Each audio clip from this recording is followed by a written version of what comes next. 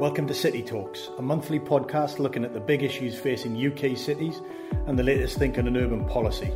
I'm your host, Andrew Carter, from the think tank Centre for Cities. I hope you enjoy the episode. Welcome to this episode of City Talks. Today, my guest is Brian Groom. Brian is many things, including a former journalist at the Financial Times and a former editor at Scotland on Sunday. But for the purposes of today, he is the author of a fantastic new book, Northerners, A History from the Ice Age to the Present Day. Welcome, Brian. Thank you, Andrew. Now, for most of the conversation, we'll probably end up focusing in and around the Industrial Revolution, what was happening in the North during that sort of period, and then obviously reflections, which you write about afterwards. But I suppose my first question is, why this book? And why this style? Because I think the style is both chronological, in the sense you go back to the Ice Age and bring us all the way to pretty much the present day, but you're also using a whole raft, a huge number of individuals to tell the story of the evolution of the North. So why this book and why this style? Well, the book, for me, it's, as you know, I've spent most of my working life in and around British and regional affairs, writing about them or editing them or things like that. As a kid, I was history mad. I went off it a bit when I was a teenager, but I've come back to it as I got a bit older, as people often do. So those two things came together in my head, and the journalism is really just kind of history in real time. So it seemed an obvious subject for me to look at. I first started thinking about it about 10 years ago. And I was astonished to discover that it had only ever been done once before. There's only ever been one previous general history of the North published, and that was in 1990. And it was an old-fashioned kind of book with lots of facts and figures, but no people and certainly no women in it. So I thought this is, as a modern book, it would be good to try and make it as people-focused as I can. And what happened in the end as I was writing it was I probably expected, the idea was to do something that loosely followed the timeline, but had various digressions and social cultural themes as it went along. In the end, I found the narrative actually quite gripping. There's just lots of it, and it's really interesting. And bits of it get told in different ways, but nobody's pulled that whole narrative together in one thread, and it just turned out to be quite a compelling story. So there's probably more of a historical narrative than I originally set out to do. And it's a real roller coaster narrative as well, isn't it? I think there's a beauty to the story, which is a real rise and fall, and then rise and fall, and then that's almost a sort of a persistent theme through the history of how the North was, is, and maybe will be as well. Yeah, that's certainly, you do get that pattern. There are waves and patterns to it, and you start by looking at it over such a long time span. You start to see some of the patterns. There's some fascinating things, like I was previously not that aware of the kind of geographical influences in how the North developed, but for most of its history before the Industrial Revolution, its geography was something of a handicap. The historians talk about a Jurassic divide in England. There's a ridge of Jurassic limestone that runs from Dorset up to the Yorkshire coast, and to the north and west of it, you tend to get higher ground, thinner soils, harder rocks, suitable pastoral economies, suitable for raising sheep and things. And southeast of it, you tend to get richer farmland, whole villages growing quickly, on the whole wealthier.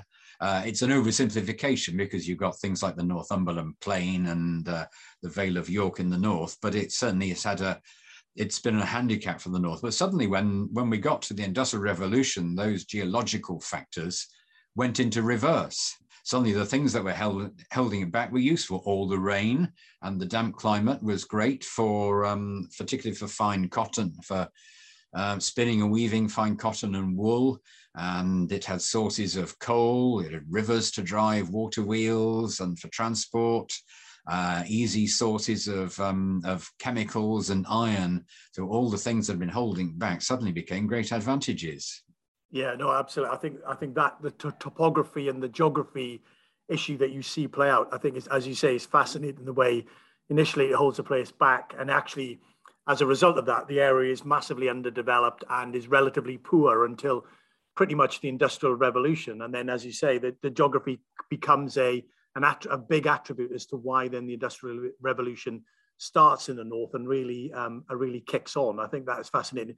The other thing I think in the book, which is really fascinating, something we think and talk a little bit about at Centre for Cities, is the history matters, path dependency. One thing leads to another and leads to another. And whilst it's not deterministic, whatever the current is, it's always influenced by the distant past as well as the recent past.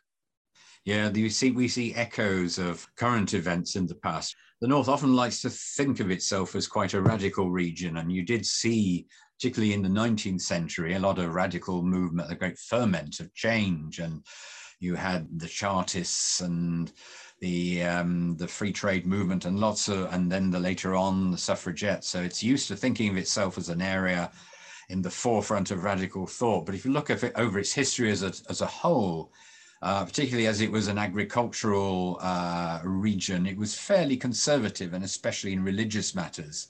I point out in the book that the geography of the 17th century civil wars was quite similar in a way to that of the Brexit referendum in 2016, though the latter was certainly less deadly than that. But the Royalists in the 17th century got the majority of their support from the more conservative northern and western England, while Parliament got support from London, the southeast, and the emerging cities. The issues are very different, obviously, and it's not a perfect parallel by any means. But that was what happened in the Brexit referendum.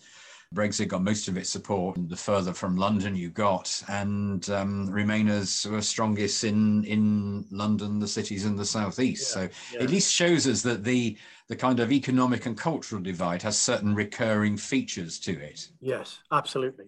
Now, maybe this is a strange question to ask someone who's just written a book on the North. But what struck me in the reading through the book, in some respects, is the variation on a whole range of different issues that you see and witness across time, but also across space or across place. In a sense that Lancashire was quite different from Yorkshire, but Sheffield was quite different from Leeds, and Leeds was quite different from Manchester, and so on and so on. So I suppose, and you will tell me yes, but does it make sense for us to think about the North as a thing? And if it does, how should we think about it, Brian? I mean, and I guess, how does the North think about itself? Yeah, well, I think it's one reason you haven't seen many books of this kind about the North, and there aren't that many books about the North as a whole published, and when they are, they tend to be sort of quirky personal memoirs or things like that. And there is the question of how coherent a region the North is.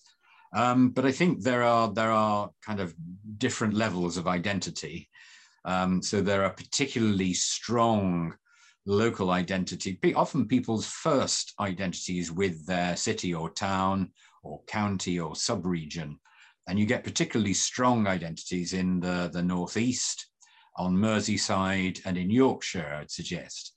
And when people talk about the North, it often gets defined in contradistinction to the South. It's when you're talking about England as a whole and how it fits into the whole of England, often that you get that the thinking on a pan-northern basis. But I think it does exist, though. It's quite a strong self-image that it has. It varies according to bits of the North, as you say. And there are lots of people live in one part. It's a big place. Lots of people live in one part and never see another part of it. But I think there is enough coherence to it for it to see itself as a whole. Yeah, I think you can definitely see that when you and feel that when you're reading to it. Okay, so we're going to focus on mainly the sort of Industrial Revolution sort of period and then afterwards. But before we get on to that point, you highlight, whilst we think about the Industrial Revolution as being the very pinnacle of the North, there were periods through the history that you're looking at where the North had a more prominent position, both within the UK, but actually beyond the UK as well. It was certainly European, if not global in some respects. Just give us a sort of pen picture of when those times were during the the periods that you were looking at? Yeah, I think there are three important ones. Firstly, under the Romans, the North in the 3rd century, I mean, there's some 6 or possibly 7 Roman emperors visited northern England while they were holding supreme power, partly because it was a vulnerable frontier region. So the first to come was Hadrian to start building his wall, and a few others came for unsuccessful campaigns in Scotland. But it was an important and vulnerable frontier region. And in the 3rd century, Britannia was divided into 2. And Britannia, so-called Britannia Inferior, covered northern England down to just below Lincoln, and Britannia Superior, which was so called because it was geographically closer to Rome, covered southern England and Wales. It was a very turbulent period in the empire. You had lots of soldier emperors, and emperors didn't last all that long. And one consequence of that was that the whole they focused the empire's resources on military spending, and the North was a military region, so it got quite a lot of investment during that period at a time when southern England, Britannia Superior, was, if anything, stagnating. The second period, I think, was, and probably the North's most glorious period, was the Anglo-Saxon kingdom of Northumbria from the early 7th to late 9th century. It one of several big Anglo-Saxon kingdoms in England, and it came to, for a period of that, it dominated, or at least it kind of vied with Mercia for dominance over other kingdoms. And remarkably, it transformed itself in less than a century from a pagan illiterate society to probably Northern Europe's premier intellectual, Christian and artistic center. It's the age of Bede and Alcuin. It produced great art and learning like the Lindisfarne Gospels and other similar books. There were poets, and it was on a cultural strand that went from Ireland through to Central Europe, and it was the pivotal part of that. So that, and the North has, I think, never, arguably, had more political power than the North has ever held during that period. And it certainly had greater autonomy than it has ever seen. So I think that's a really, really important period. But it didn't last, partly because these states were unstable. They weren't really kingdoms in any sense. They were warlords who, they didn't have the institutions of a state to survive. But the third period, it's a little harder to grasp. In the middle of the Middle Ages, you saw there was some economic progress for the North in the sort of 12th and 13th century, especially in Yorkshire, and the growth of the woolen industry. And then in the 14th and 15th centuries, the North, or at least the nobles, the noble families, did very well out of the fact that wars were being fought against both Scotland and France. They provided a lot of the manpower for those wars, and they took a lot of the national budget. So families like the Percys and the Nevilles became very wealthy, very powerful, and all the people who worked for them did quite well as well. Ultimately, it was the cost of all this weakened the monarchy, so it's one cause of the Wars of the Roses.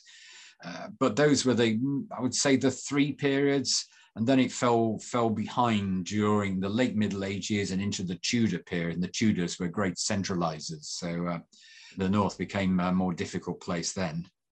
And so that brings us to the Industrial Revolution, which, as you say rightly in the book, almost exclusively takes place in the North, as it were, and certainly starts when the significant developments happened in the North. And obviously, that's a story about industrialization, mechanization associated with the production of different products, which we'll come on to in a second. But it's also a part of urbanization as well, in a sense, the emergence of our cities, or Manchester and Liverpool and Leeds and the towns surrounding them. That's very much the vehicle through which the Industrial Revolution sort of happens, as it were. So we'll get to that in a second. But as the Industrial Revolution sort of starts to kick in earnest, sort of what mid 18th sort of centuries, 1700s mid. How should we think about the North at that point? How would you sort of characterize it in terms of level of industrial activity and or the way that settlements and the way people are living? Oh, well, there's variation. I mean, Yorkshire was relatively one of the wealthier parts of the north and had been for a few hundred years. It was had good farmland in the east of the county. It was tied into the North Sea trading network and the Great North Road from London to Scotland and Carlisle went up through Doncaster and Yorkshire. It had a well-established woolen industry. It did reasonably well. Over the other side of the Pennines, Lancashire was for centuries England's poorest county, or was only one of England's poorest counties. It was poor, sparsely populated, largely uncultivated grass and mossland and woodland. It went from, I think in the book I gave the figure of 36th out of 39th wealthiest English county by tax data, and then by 1843 it was second. So its transformation is the biggest transformation by far. Though you also see it to some extent in Teesside and Tyneside as well. They had a pretty startling rise, especially Middlesbrough.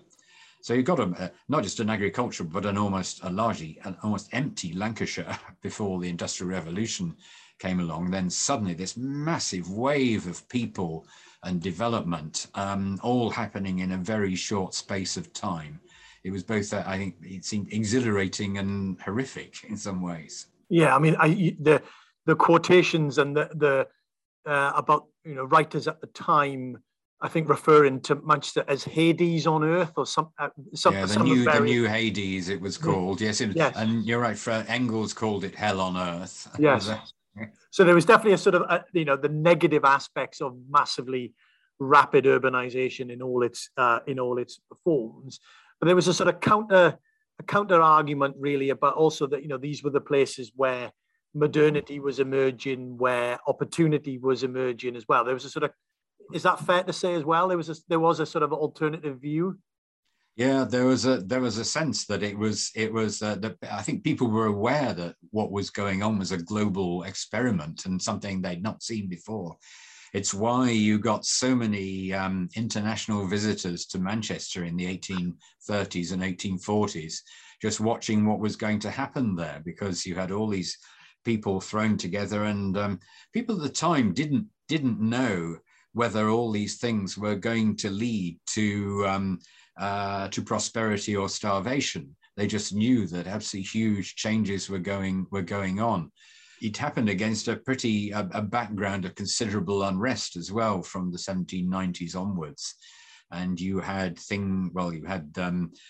explosive population growth. You had the Napoleonic Wars and their aftermath, and then a volcano erupted in Indonesia in 1815, and its ash cloud went right across the world, and it caused what was known as the year without summer across Europe in 1816.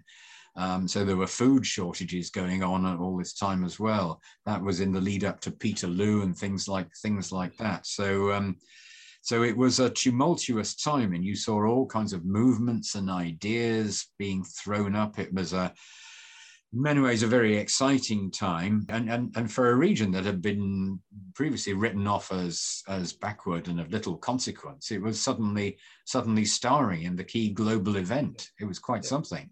I mean, you have, the role of cities, as it were, urban areas, not just individual cities, but groups of cities and towns feature prominently in the Industrial Revolution story. How should we think about them, Brian? How should we think about them as sort of individualized, almost city states, going back to 14th century Italy and all of that? Or should we think about them as being part of complicated networks of, trading lines where products were moving backwards and forwards? Were they in competition with each other? Were they not? I mean, how should we try to position the emergence of these places like Manchester and Leeds, but also Hull and Bradford you talk about, but also the Lancashire towns as well? How should we think about them? Well, they were both those things.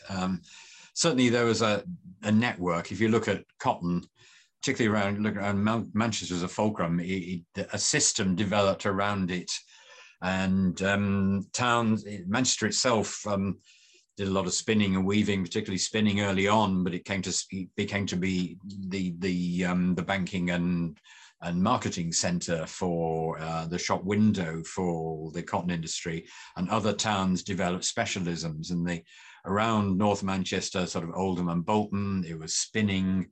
Further north in East Manchester, it tended to be different forms of weaving. Not completely, but they all kind of supplied each other, so they became into a sort of chain. And you see similar chains around the woolen industry as well. But on the other hand, there's always been a lot of competition between different parts of the north, and rivalries have ebbed and flowed. The sharpest one in the northwest certainly was that between Liverpool and Manchester, the kind of twin poles of the start of the Industrial Revolution. Liverpool regarded itself as the senior city in the early 19th century. There used to be the phrase Liverpool gentlemen and Manchester men, meaning that Liverpool had long-standing white-collar and professional employment in shipping and insurance and things like that. And when the railway opened, the Liverpool to Manchester railway, a lot of people in Liverpool were worried about you're just going to let the hoi polloi in from Manchester. But then the tables were turned later in the 19th century when the Manchester cotton merchants were so upset by the high charges that the port owners were charging them in Liverpool that they decided to build their own canal wide enough for ocean-going ships, and so they built the Manchester Ship Canal, which became Britain's third largest port. So that's quite a rivalry going on there. And that sparked the emergence of Trafford Park, which then went on to be a huge industrial complex of industry and activities related to it.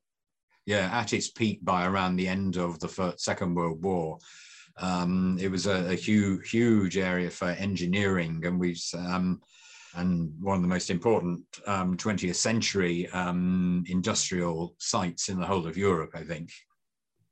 And what's your sense? You talk about the emergence of these specializations, almost locality by locality, and you see something similar when you compare how that played out in, say, between Bradford and Leeds, which seem to specialize in different types of wool and particular, and then obviously you've got Sheffield focused in and around steel, and then the invention, albeit with a bit of lack of stainless steel. I mean, how do you have a sense of how this sort of specialization emerged? There was the invisible hand was there, or was there a kind of guiding hand that determined that some places would specialize in some things more than others? How would you describe it? Well, in some places, I guess the nearness to, particularly with iron and steel, the nearness to the raw resources mattered. Yeah. Mattered too in the creation of the chemicals industry around southwest Lancashire, northwest Cheshire, all around the sort of Merseyside and River Mersey belt, because there's a lot of salt available there.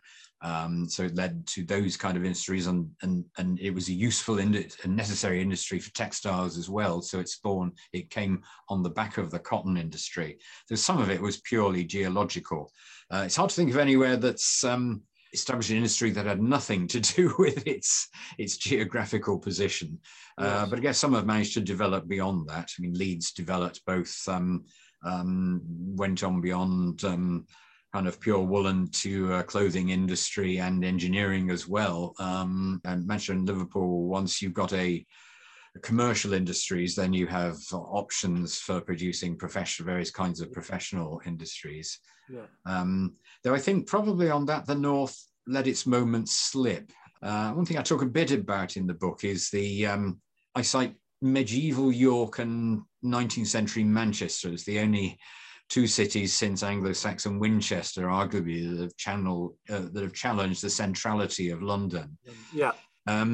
And for a while it was so, but there was a sense that the cotton merchants and manufacturers of Manchester were really successful in their anti-corn laws free trade campaign. Free trade became England's established policy for nearly a century after their victories in the early Victorian era. But there's a sense in which their political influence didn't really last beyond that, and the North's political influence as a whole was muted after that point, possibly because they weren't really that political in the first place, and they were too busy making money to want to have an impact on England's national politics. But I think what also happened was that as the Industrial Revolution progressed, and it started to move into white-collar areas and needed banking and marketing services and other services, that's when London started to reassert itself as a white-collar financial services centre. And you saw that by the late 19th century, it became the global capital of the financial industry.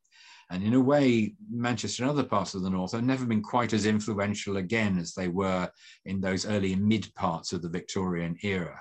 No, I think that was one of the striking aspects of the book, which you say at one point, which you just said there, is the industrial and commercial might of the North and of the cities of the North is never matched in their sort of political might or their political influence. And you just said it's because in part they were practical men, and they're probably mainly men at that point, that were too interested in doing things and making money and being of practical orientation.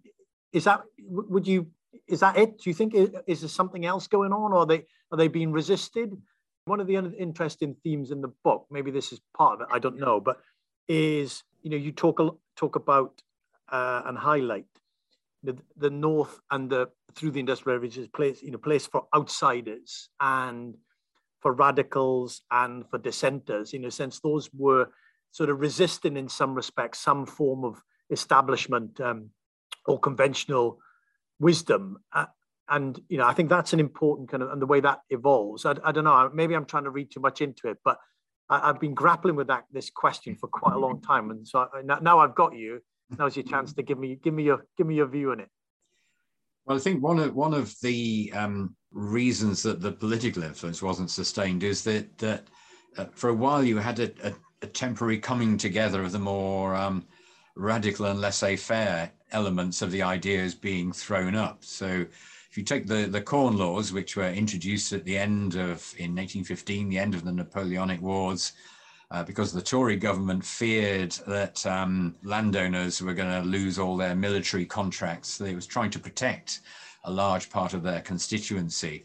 But essentially it meant that you couldn't import grain until the price reached starvation levels. And it appalled both the radicals because people were poor and hungry. It was a key demand at Peterloo, was the end of the Corn Law. And yet it was also the key demand for the merchants and manufacturers. They thought that it was basically making the price of labor more expensive.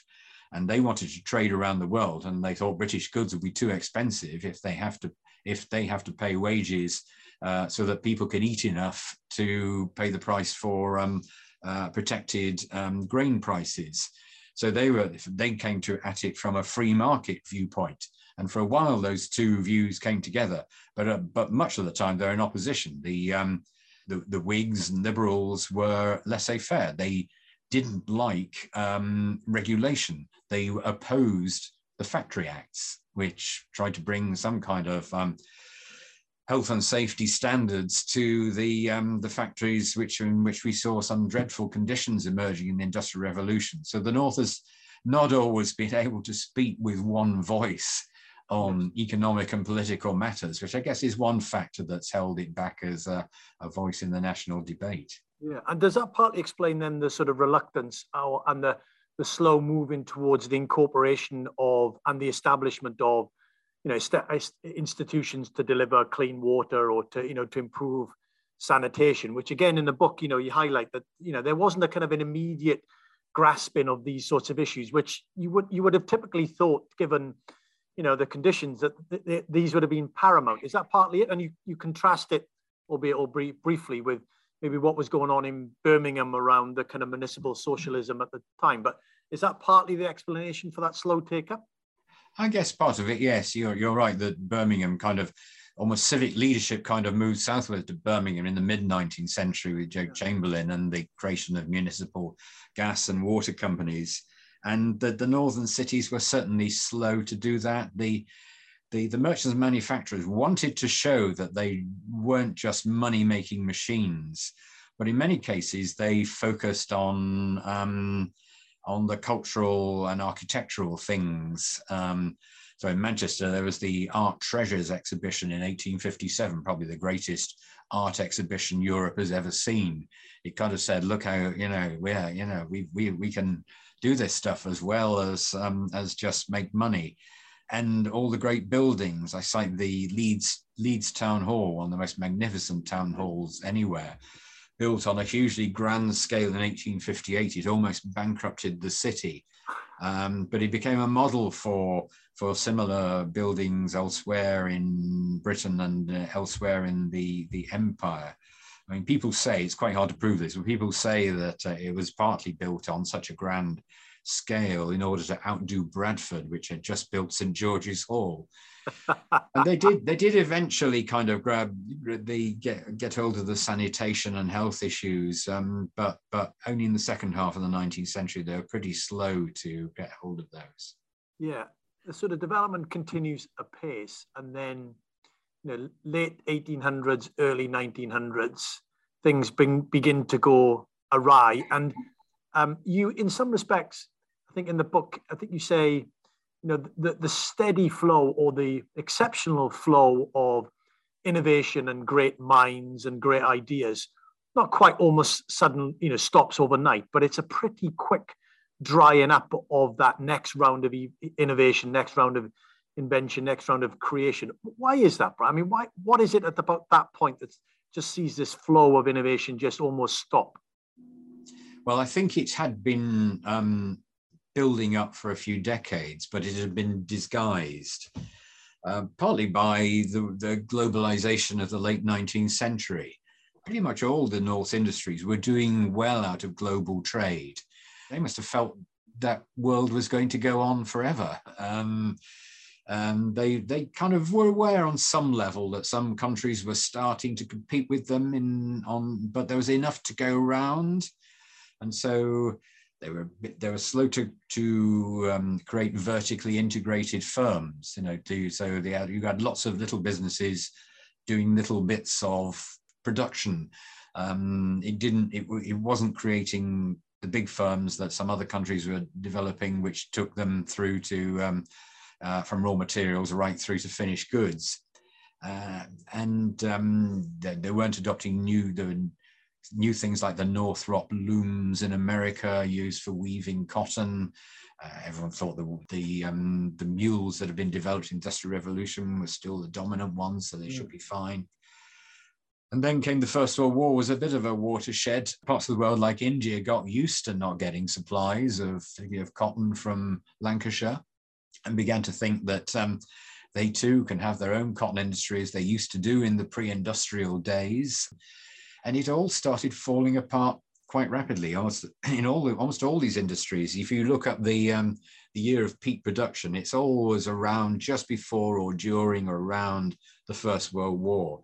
And then it collapses spectacularly quickly afterwards. You get a very, very brief post-war boom.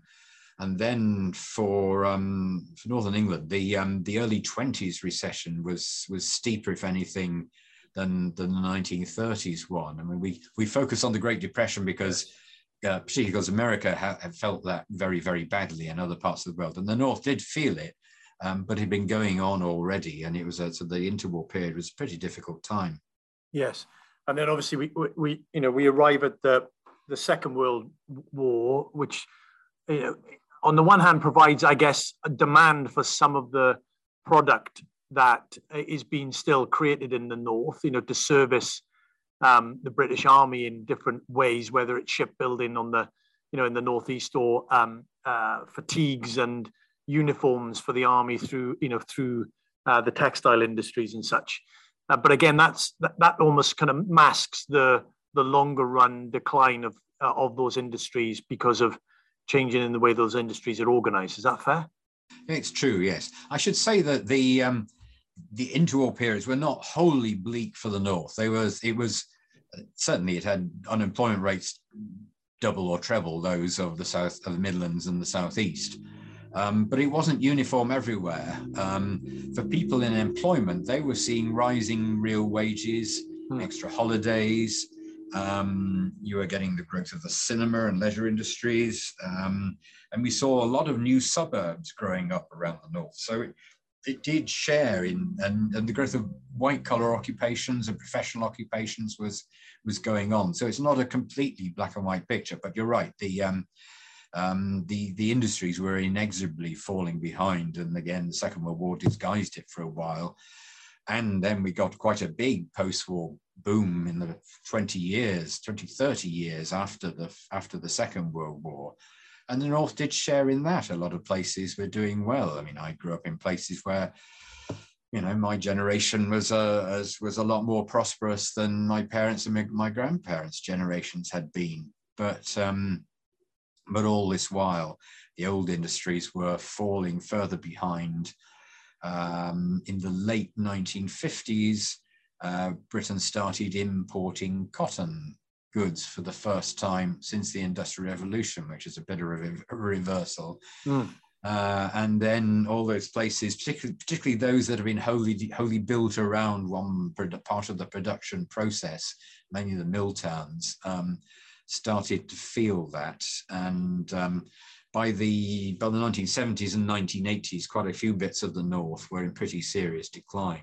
And we see that, I mean, as you say, the industries are declining. Many of those industries are concentrated in certain places, and not exclusively, but our big cities, particularly Liverpool and Manchester and Leeds and Sheffield and Hull, you know, and Newcastle, are really struggling during that time. Really, the weight of their industrial legacy is bearing down on them quite significantly. Is it the weight of that legacy, do you think, Brian, that didn't enable them to sort of cast off their history and move into the new economy, which, as you say, you know, was happening in other places? Yes, it was happening in, you know, often in the Midlands or down increasingly in the surrounding areas around London, but London obviously was, you know, beginning to recover as well. What is it about the big northern cities that it's only probably nowish in the last 10 years in some respects that they've really begun to make up some ground that they lost? Why is that? Is it the legacy? Is it the sort of their industrial revolution history where they came into being through that process? I guess it's largely that, and it's not unique to Northern England. In the 1980s, cities globally were in quite a difficult state. New York was in a particularly difficult state. Lots of American cities. In the 80s, I got to visit Lowell in the early 1980s, another cotton center in Massachusetts, which was grappling with very, very similar problems. But, you know, the bigger they come, the harder they fall, I guess. And having been the first and most successful of the industrial areas, they just had harder to fall when things were in decline. And certainly around that time, things looked pretty dire for the cities. And few of us would have predicted even the kind of modest recovery we've had since then. We really didn't know where things were going to go. And in the roller coaster that we talked about at the beginning, right, how should we think about the North now? I mean, where is it on the right? Is it, you know, on the way up? Is it over the top? Is it on the way down? I mean, how would you kind of describe the current situation of the North, you know, when you look at it over the longer run? And in part, I suppose, maybe again, it's not a strong sense, but there is a sort of slight melancholiness to the end of the book, in my reading of it, at least. I mean, maybe you weren't trying to convey this, but I kind of musing as to whether the best days of the North are over, which I'm sure they aren't. But I don't know. I mean, where would you put it on the roller coaster currently? Stable but unsatisfactory, I think. It's it's been a very difficult 100 years. Yes. Just going through all the schemes since Stanley Baldwin's Industrial Transference Board in 1928, all the efforts that have been made to try to narrow the gap and stem the decline. It's makes it quite hard to be very optimistic. And if you look at the bald figures, what I cite in the book is that roughly the end of the First World War, the North accounted for roughly 30% of Britain's economy, and now it's about 20%. It's 20% of a bigger economy, of course. And if you look at it, it's still a bigger economy than, say, Argentina or Belgium or Denmark or Sweden. So it's a big place, and there's many successful places in it. But it's a mixed picture. You're seeing, the optimistic thing has been the recovery in the bigger cities, started in Manchester and Leeds, but spread into some of the other big cities, which was not necessarily predictable 30 years ago.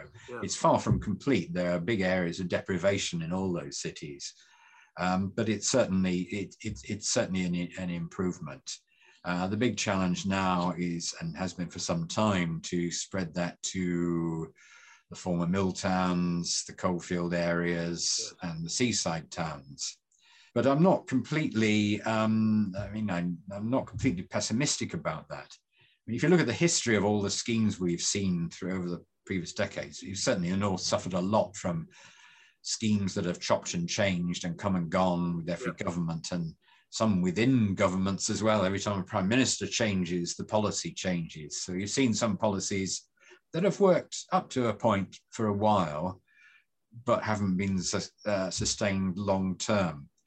The city's recovery was based, really, the start of it was some civic leaders in the 1980s deciding to embrace the business sector, and to an extent also parts of central government coming on board. And I think if you look at any successful regeneration effort around the world, then you've got to have, the bedrock has got to be those things. The local politicians, the private sector, and central government all working in harness to make things happen. There's still got to be a level of investment. There's still got to be the right kind of policies. And some areas are just really difficult to regenerate almost whatever you do if they're completely in the wrong place. But I wouldn't say it's not a completely bleak picture.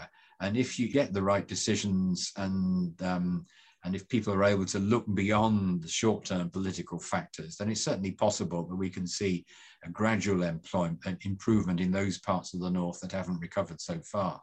And how should we think about, as we look to the future, what's your sense? How should we think about, the legacy of the Industrial Revolution? What should we, it's clearly still a huge factor in the North's sort of psyche and how it thinks about itself and how it regards itself, how it talks about itself.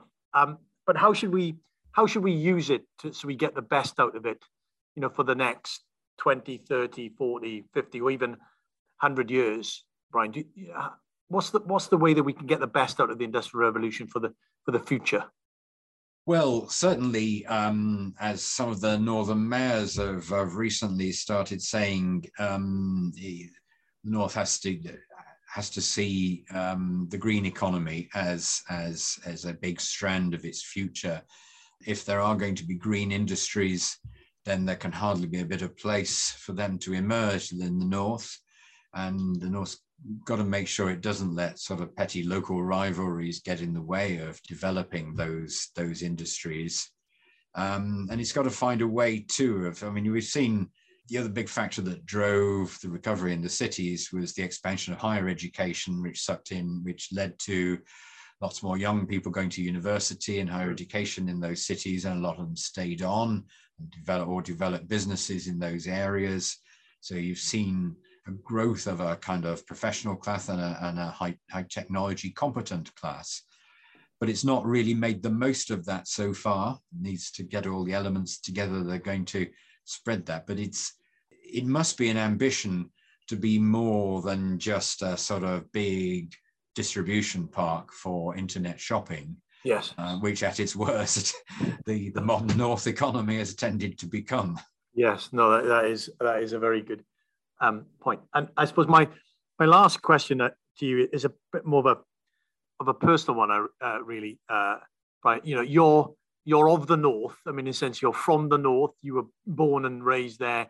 You left the North to work, and now you've gone back there, and I think you wrote the majority of the book from that area. I mean, how has being a northerner affected? How has it played out for you? I mean, how do you see the world? Do you see the world differently as a result of that? What's the sort of reflections that you have as a northerner?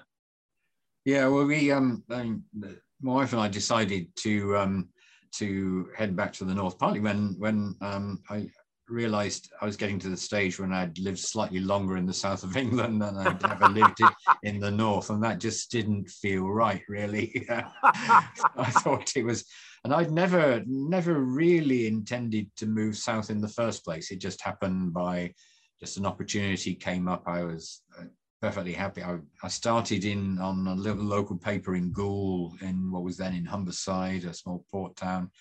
I was expecting probably my next move would be to the Yorkshire Post or to another regional daily. But suddenly, for quirky reasons, an opportunity came to go straight to the Financial Times. So that's where I went. Yes. So I was viewing the North from a southern perspective for many years, though I'd always had this strand of interest in regional affairs, not just the North, but the whole of how the different parts of Britain cohere. And that was what took me in mid-career to, when I was in my early 30s, I left a good job as UK news editor at the FT to start up a new Sunday newspaper, which was pretty in Scotland, which was a difficult experience. But that was, again, part of that desire to see. I mean, nothing gave me greater pride than to create a new quality paper outside London. Yes. And so that's always driven me quite a bit. So it's a pleasure now to come back, and I've loved being back. I've been back since early 2015. It's really nice to be back. I don't feel any sense of northern superiority. I don't think it's a better place than anywhere else in the world. But it's a good place, and it's somewhere that I understand and love. So I'm pleased to try and do something for it. Wow, fantastic. My guest today has been Brian Groom. Brian's book, Northerners, A History, is available from all good outlets. I strongly encourage everyone, even though you listen to the podcast, and there is so much in the book that you won't just read it once when you've got it. You'll probably be like me, and you'll be on your 6th or 7th read, and you'll still find something that you missed on the previous reads as well. So, Brian, thank you very much for being part of City Talks. Thank you much, Andrew. Brilliant. Thank you for listening to this episode of City Talks, brought to you by Centre for Cities. You can find us on iTunes and Stitcher by searching Centre for Cities. Please rate, review and subscribe if you liked what you heard.